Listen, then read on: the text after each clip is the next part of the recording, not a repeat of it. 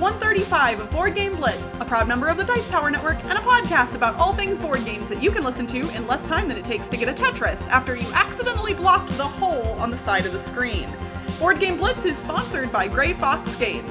This week, we're talking about our favorite games that use polyomino shapes. First, we discuss a couple games we played recently, including some online escape room games and Nidavellir. Then, we run down our top 5 favorite polyomino games. And now, here are your hosts, Ambi and Crystal.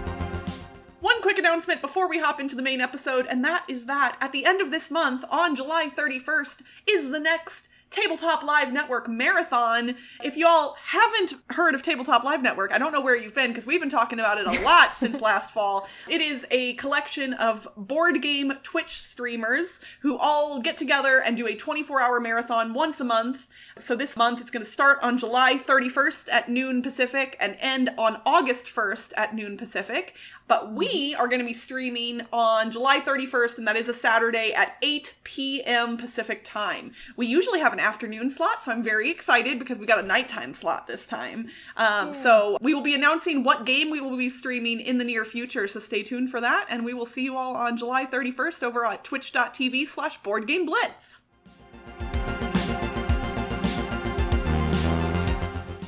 Recently, I played a bunch of escape room games. Well, not board games, but escape rooms, like virtual escape rooms. So I really like escape rooms, and I got a couple of review copies of escape rooms, but I also bought some escape rooms, so I'm going to talk about a lot of them now. So one company that I really like that makes escape rooms is called Scrap, S-C-R-A-P. I've played some physical ones here in the Bay Area, but they're originally from Japan, and so Scrap Japan has a bunch of virtual escape rooms that they made in the last year. And by a bunch, I mean like 2 or 3. But the first one that I played is called Escape from the Science Lab of Shifting Rules. And I actually did this for my birthday, so a couple months ago. And it was really, really fun. It was kind of like the video game Baba Is You in an escape room. So Baba Is You is like a puzzle video game where you have rules written out, like Baba is you, and you can move the words to change like you to rock or something, and it turns Baba into a rock. Like stuff like that. And so in the escape room, it was made to be a virtual escape room, and there's a person there talking to you and doing things, and then there's like movie magic because you're looking at them through Zoom. I'm not going to spoil any of the escape rooms I'm talking about, but like it was really cool because you're just trying to change rules in order to change things that you can do and then escape the room. And I really, really liked it. But it was for 6 people max, and it ended up being like around $30 per person. So that was more like an actual escape room cost, whereas the other ones that I'm going to be talking about are cheaper. So the next one that I played was Escape from the Two Base Stations, which is a 2-player one. And it's also from Scrap Japan. But this one you buy and you get like a physical envelope of a lot of papers.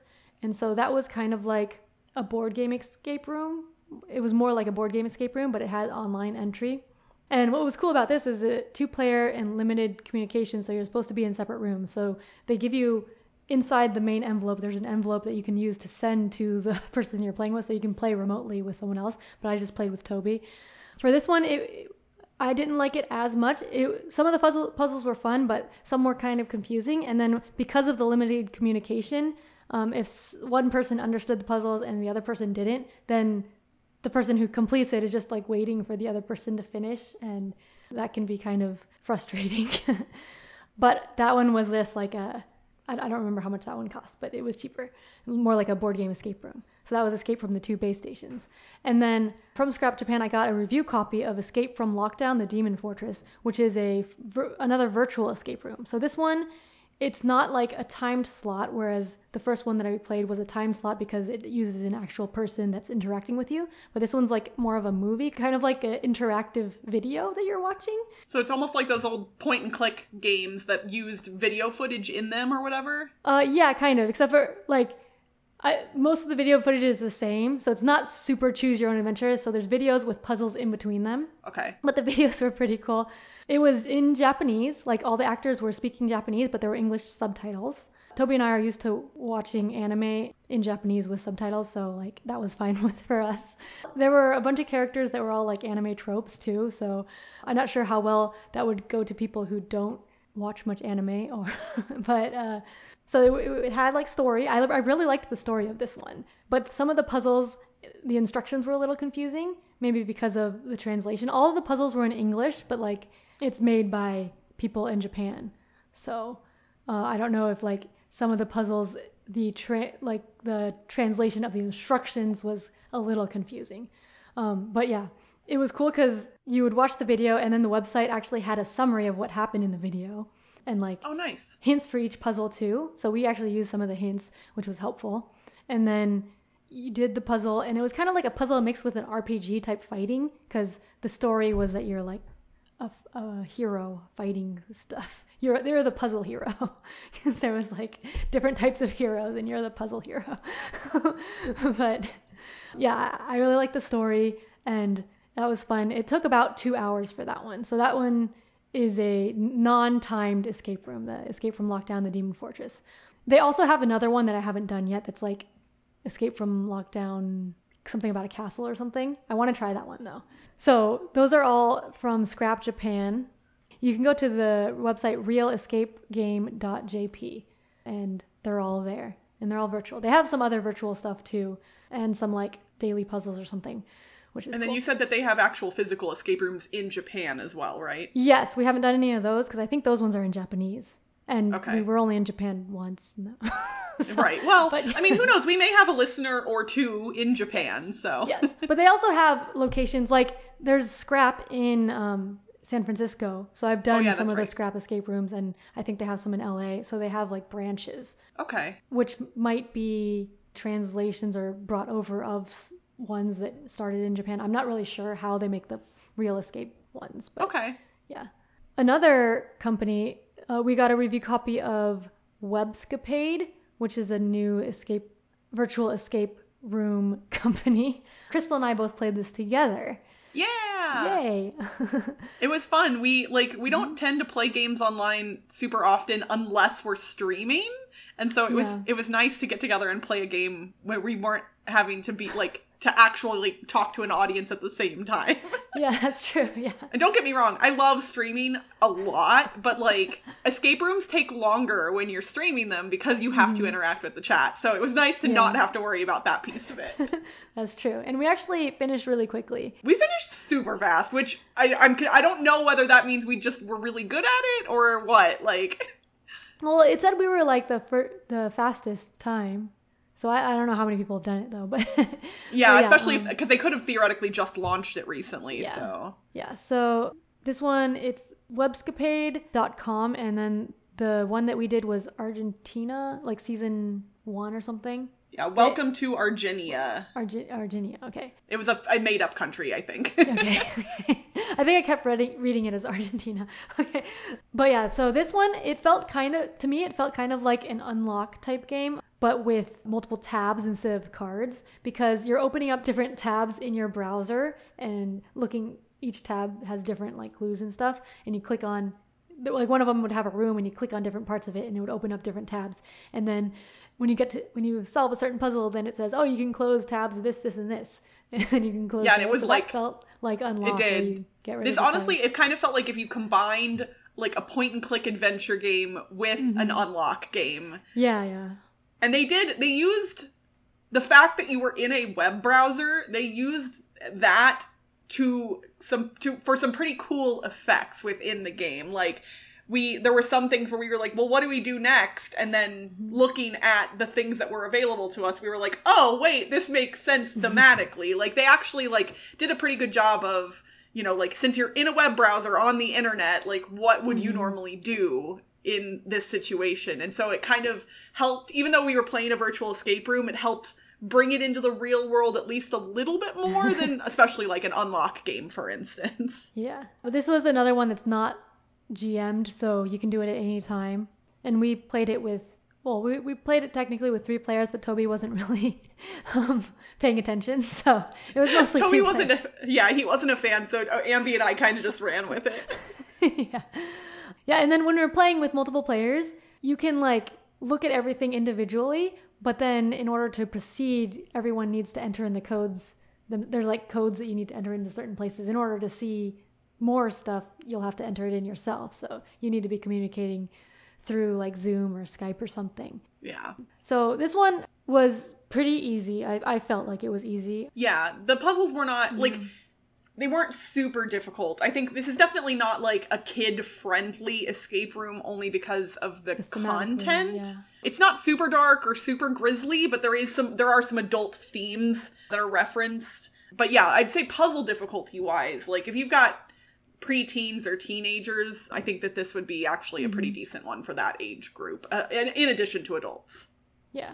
And I think it might be a good introductory escape room too for that age group. Yeah. Yeah. Because like we both had like a lot of experience with escape rooms, right? Yeah. We know what to look for, basically. Yeah. Like.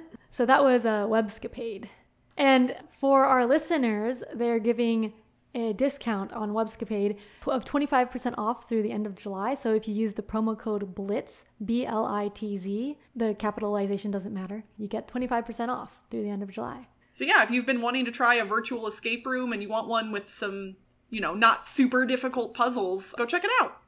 All right, well, as much as I would love to continue the escape room talk, I'm going to bring us back to regular board games for just a brief moment, because I played a new-to-me game that's actually fairly new to lots of things. I believe it just got released here in the States within the past few months, although I think it originally released elsewhere in 2020, and that is Nidavellir.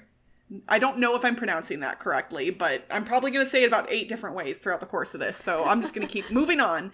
So this is one of those games, you all have heard me talk about stuff like this before, where it's really difficult to describe the feel of this game in an audio medium. Like, it's one of those games that if I just explain the mechanics to you, it will not sound impressive. Because if someone had described the mechanics of this game to me, I would have been like, yeah, that doesn't sound that exciting. But spoiler alert, I am in love with this game. So I actually got to play it on Board Game Arena. I have not played the physical version yet. My friend Kathy taught it to me, and I got to play it with her and my friend Elissa, who just moved to Sweden. And it was the first game that we all played together since Elissa had moved to Sweden. So that was really fun and special, because, it's hard to play with somebody who's 9 hours ahead of you time zone wise. So in Nidavellir, it is a card drafting set collection game with a bidding mechanism that helps you obtain the cards. So all of the cards contain different types of dwarves on them. I don't remember what all the things are. There's like warriors and hunters, and each type of dwarf will score differently at the end of the game based on the sets you've collected. So some of them, it's just, escalating points. Some of them, it's based on other factors. It's one of those things, if I describe it, it won't mean anything in an audio medium. Just know that each type of dwarf scores differently, and so when you're collecting sets of things, they don't all score the same way. You also are trying to diversify, because when you collect one of each type, then you get to recruit a hero, and the heroes are dwarves that have really special powers, and they can get added into the collections for your other types of dwarves, but they do really cool special things. So when you're getting these cards from the board, you're bidding on them, and all of the players start with 5 coins to bid with, and one of those coins is a 0 value coin. Everyone will bid simultaneously, and then once bids are revealed, you go highest to lowest in drafting order for each of the sets of cards that are available on the table. But if you ever bid your 0 coin, in addition to picking last for that set of cards, what you get to do is there's only 3 sets of cards to bid on in any given round, and you always have 5 coins. If you bid your 0 coin, you get to take the 2 coins you didn't use that round, add them together, and then replace the highest value coin of the 2 with a new coin equal to the sum of the coins. So it's easier if I give examples. So if I have 5, 4, 3, 2, 0 in my collection, and I use the 3 and the 2, basically, if you end up with your 5 and your 4 left that you didn't bid, and you did use your 0 to bid, then you get a 9 value coin to replace the 5. And you can keep doing that throughout the game to get coins as high as 25. So it's really interesting because what you're bidding with changes. It's dynamic throughout the course of the whole game. So it's not this thing like in some bidding games where everybody is always bidding with the same stuff and you're like, oh, a tie, another tie. Oh, I know what you're going to bid here. Like, it makes it a little more interesting and dynamic. The heroes have really cool powers that mix things up and will help change your strategy. Really, at its core, it is essentially a pretty simple set collection game, but it's one of those games, man, it just scratched my brain in the right way. I really, really like it. I am already looking for a copy, but apparently it's hard to get right now, which, you know what, that makes sense to me because having played it, I can see why other people would want to get a copy of this as well. And it's published by, I don't even know how to pronounce this publisher's name, Grrr Games? Grrre. Designed by Serge Leger. And yeah, Nidavellir is a big win for me. I really enjoy it. I want to play it more right now. And if you like set collection games or games with a bidding mechanism, I would say it's one that you should definitely take a look at.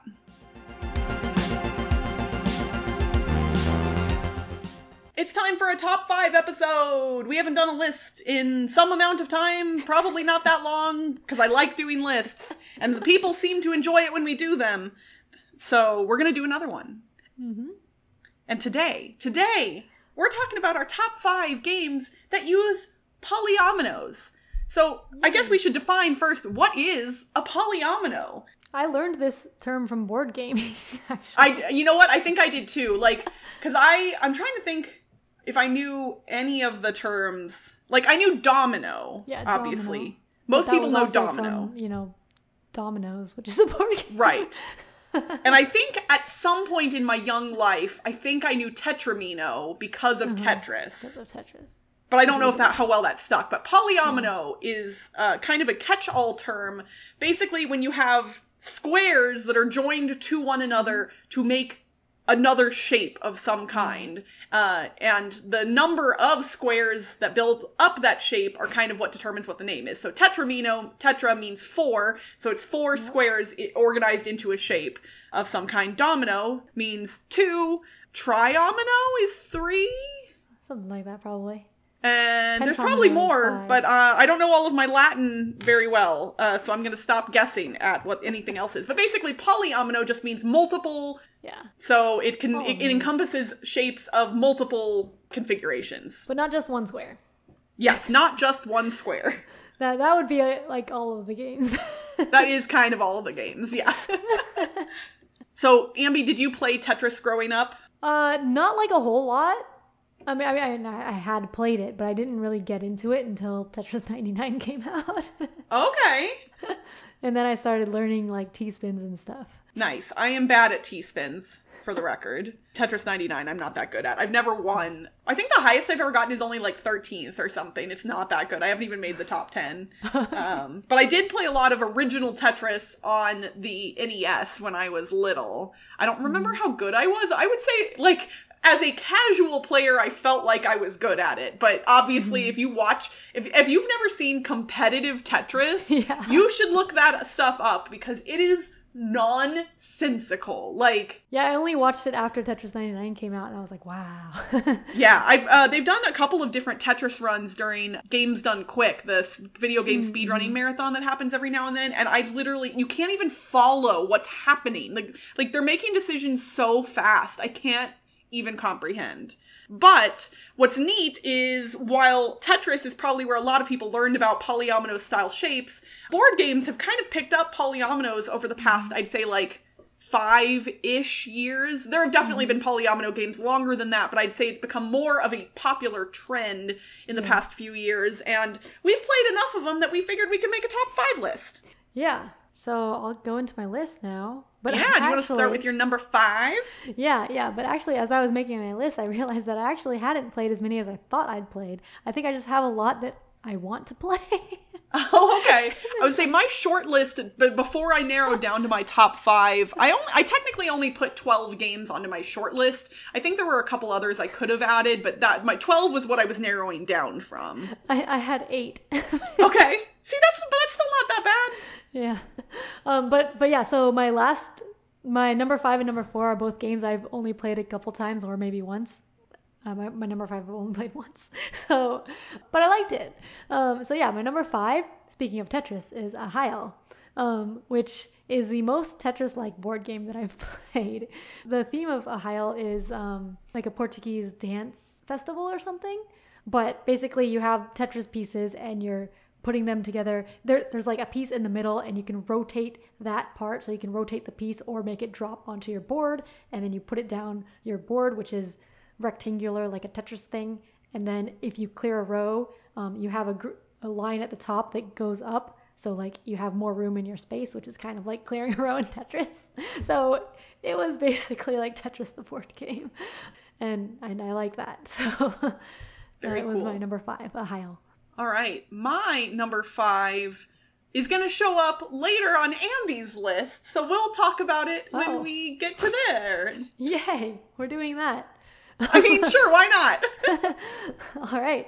So my number 4 is Project L, which I talked about on the podcast a bit ago because I got it as a review copy, but it is an engine building game, kind of like Splendor, but like instead of having gems, you have polyomino shapes that you put into the little cards. And so like the cards have cut out, they're dual layered cardboard, and there's cutouts of big polyomino shapes, and so you're using your little polyomino shapes to put into there, and then like when you complete it, then you get the card. So that's just fun putting them in there, and I like engine building, so. And also the components of Project L are really nice, so that's Project L. My number 4 is Baron Park. Baron Park, designed by Phil Walker Harding, is a game where you are literally building a bear park. It's a park full of bears, different types of bears, including koala bears, which are not bears, and the game recognizes that, but they're in there anyway. So in Baron Park, you are literally just building out a bear park out of polyominoes. All of the enclosures with all of the animals in it are polyomino shaped, and you are acquiring them and then adding them to your park, trying to complete different objectives and also fill in all of the areas of your park effectively. It's a fairly easy game, pretty straightforward. I've never played with the expansion that adds monorails, and I would really like to at some point, but I've played the base game a decent number of times, and it's always lots of fun. I mean, it's a bear park. Who doesn't love a bear park, right? Like, I want to go to a bear park. Do bear parks exist in the real world? Because if they do, I want to go to one. I like... Yeah, as long as animals are treated humanely, I enjoy zoos and zoo-like things. But yeah, Phil Walker Harding is one of my favorite designers. I tend to like his stuff a lot. And so yeah, that's why Baron Park is my number 4. My number 3 was Crystal's number 5, and that's number 9. That's not confusing at all. You know what? I didn't actually set us up for that moment, but I'm really glad it happened. Yeah, I realized what I was saying as I was in the middle of that sentence. That your number 3 is Crystal's number 5, and that is number 9. Yes, yeah. You all heard that correct. If you're not familiar, the game is spelled NMBR and then the numeral 9. Yeah. So yeah, this is a game. You have these numbers 0 through 9, but each one is like a polyomino shape, like weirdly shaped, but it looks kind of like the number. And then you're trying to build up kind of like a pyramid. Well, you have layers that you're building up, but to go to the next layer, you have to have all of the space below it filled up, which is hard because like these numbers have holes in them. And they don't fit together shaped. The ways you want them to. Like you always feel like, oh, if I turn this around, it'll fit perfectly. Nope, it will not. Yeah, and like the numbers come out randomly, so you have a deck of cards that tells you what the next number is going to be. So everyone's doing that, building their own thing, and you want higher because the higher layers get better score. But yeah, I like that, the puzzle of putting things together and trying to get it up, but then you can't. Yeah, well, and it's great because the mechanisms are super simple, and the scoring is also relatively simple. It's easy to tell people, like, if it's on the ground floor, it's worth its own value. If it's one level up, you multiply it by 2, and so on and so forth. And since play is simultaneous, there's no downtime. Everybody's playing at the same time. And depending on how many copies of the game you have, you can play with an unlimited number of players as well. So you have to have the tiles to accommodate. The base game only has enough for 4 players, I believe. I've actually been intending to buy another copy of the game and like throw out the insert and just put, you know, everything in one box. But because you can play with 100 people if you had the components to do it. I think that's been done at conventions. I think it has. That sounds like something people would have done by now. But yeah, it's a really simple game. I've actually played this one by myself solo on an airplane before. So it can fit on an airplane tray table. Nice. So that was Ambi's number 3 and my number 5, number 9. Now moving on to my number 3 is a game that you all heard somewhat recently in our top roll and write game episode, and that was Cartographers. So since I've talked about it recently, I won't go too in depth, but in Cartographers, you are a map maker who is putting out different polyomino shapes of different land types, trying to accomplish specific goals. The goal cards are variable each game, so every game of Cartographers you play will be a little bit different, and it's really fun to take colored pens or pencils and to make your board look really pretty, which isn't necessary, but it just adds that little bit of extra. Like, it's fun to look at a completed cartographer board after the fact. Because of the variability and the interesting strategy in this one, I just really, really like Cartographers. So that is why it is my number 3. My number 2, I actually didn't think about on my first pass of polyomino games because it has a lot more going on. But on BGG, I was looking through the polyomino list and I was like, oh yeah. So my number 2 is Antiquity, which is a very heavy civilization building game by Splotter. But you're using polyominoes, like all of the buildings that you're building in your little city, which is a grid square, are polyomino shapes. So in order to build the buildings, you have to have the space for it. And then if you don't have the space, you have to have another city and then build the buildings. But it's very, like, there's a lot of planning in order to build stuff. You have to, like, get wood and get all the resources, and then you use that to build the buildings, and you have to use resources to get other resources and stuff. And there's pollution and stuff. There's a lot of stuff going on, but I like the city building and all of the planning that goes into that. And then I like planning out the map grid of the city itself, which is the polyomino part. So yeah, Antiquity is my number 2. All right. My number 2 is a game that I've talked about on the podcast, I believe, before, but not for a little while. And that is Remember Our Trip. So this is a Japanese game from Sashi and Sashi, who I've been talking about recently because of their new Let's Make a Bus Route the Dice game. Remember Our Trip is a game where players are collectively trying to remember the details of a trip that they took together. But it is not a cooperative game, as you might think from that theme. Every player has their own player board, and there is a shared board in the middle of the table. Players are adding tokens to their own individual player board as they remember details about the trip. And when they complete certain shapes using those tokens, they then get to add shapes that match to the shared board of where everybody is. And those are the actual details of the trip. And once something has been added to the board for everybody, then you can't put stuff on top of it. So basically, whoever remembers the details of individual pieces of the trip first gets to place them on the board. And it's fascinating. It kind of has that same, like, a little bit of a feeling of the Let's Make a Bus Route game where you're, like, doing things in the same space but individually. And that's pretty rare. There aren't a lot of games that do things similar to this. Mechanically, it's very different from Bus Route, but it still feels the same way in some unique ways. There's a lot of different little nuanced pieces to this game, but needless to say, it is one of my favorite games out of Japan and from Sashi and Sashi. So I really love it. That is Remember Our Trip, my number 2. I didn't realize this one was polyomino. I want to try it. I highly recommend it. Cool. All right, my number 1 was, I think, the first polyomino board game I played, and one of the first in this, like, spurt of polyomino games, and that is Patchwork, which is a 2-player polyomino game about quilting, making a patchwork quilt.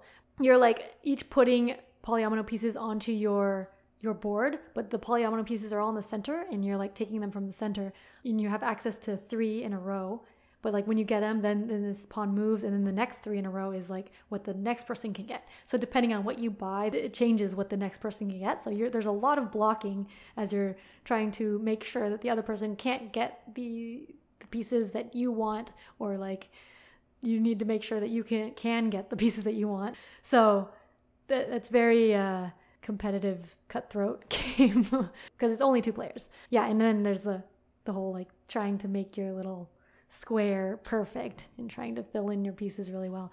And yeah, so that's why I like Patchwork. It's still is very simple compared to like the later games that have been made by Uwe Rosenberg, who made Patchwork, like Indian Summer and other I forget the other He's one. made a lot of Polyomino games, most of which I have not played. Cottage Garden, I think. Yeah. Yeah. But like, yeah, I played some of the later ones. I'm like, oh, now I like Patchwork better. So yeah, Patchwork is still my favorite Polyomino game. Patchwork was definitely on my short list. I really, really enjoy it. Yeah, it's great. And I haven't played the physical board game in a long time, but I have the Patchwork app on my phone. That one's a good time killer if I, need to kill like 5-10 minutes or whatever. Like, that app is great. My number 1, I almost forgot to put on my list, which is silly because for whatever reason, when my brain thinks of polyominoes, for whatever reason, it tries to omit dominoes from that equation. And one of my most played board games of all time is King Domino. So it has to be my number 1. I love King Domino so much. It is simple but wonderful. I teach this to just about everybody I play games with at some point. I own 2 copies of the game, so I can play the 7x7 larger grid with 4 players if I so choose. I adore this game, and let's see, I own Queen Domino, but it is on my to sell/trade pile because I prefer the simplicity of King Domino. I have not played with the Age of Giants expansion, and I don't really have any desire to. I have played with the Print and Play expansion, and I don't remember what it's called exactly, but Kathy printed it out and brought it over, and we played with that one time, and that was actually pretty fun.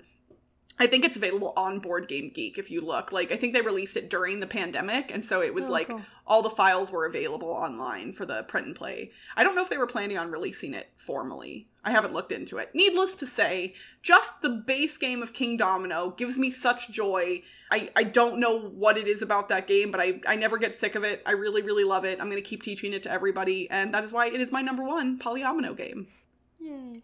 We would love to hear from you all what your favorite Polyomino games are and which ones we left off of our lists or which ones we should try if we haven't played them before. So please feel free to respond to our social media posts about this episode or post in our Board Game Geek Guild and let us know what your favorite Polyomino games are that you think we should try. And that's it for this week's Board Game Blitz. Visit our website, boardgameblitz.com, for video and blog content, as well as to get links to all our social media pages. This episode was sponsored by Grey Fox Games. Get your copy of the worker placement game everyone is buzzing about, After the Empire, on GameFound. And you can get 20% off non-exclusive items at greyfoxgames.com when you use the code BGBLITZ21 at checkout. Grey Fox Games, quality games cleverly crafted. Join the Blitzketeer community on Discord by following the link in the show notes. You can support the show by leaving us a rating and review on your podcast provider. And if you want behind-the-scenes access and an invite to our private Slack channel, visit patreon.com/boardgameblitz. Our theme song was composed by Andrew Morrow. Technical support provided by Toby Mount. Board Game Blitz is part of the Dice Tower Network. Until next time. Fun, fun. These games will give ya. Fun, fun. All board games give ya. Fun, fun. Bye, everyone. Bye. Is going to be happening, and my dog is scratching. Okay, Lana, do you have to? I don't know if I was like, is this part of the announcement? No, she started scratching her neck, and so her little collar was like jingle, jingle, jingle, jingle, and it's like, I don't know if it's audible, but I wanted to. Okay, yeah, you look real cheeky, you little minx. Come here. Whatever the 54320. So if I'm trying to do math in my head and it's not working. I told you this was going to be difficult. I warned you all in advance. Domino, duo, I don't know what that, it's 2. That was weird. For video and blog content as well as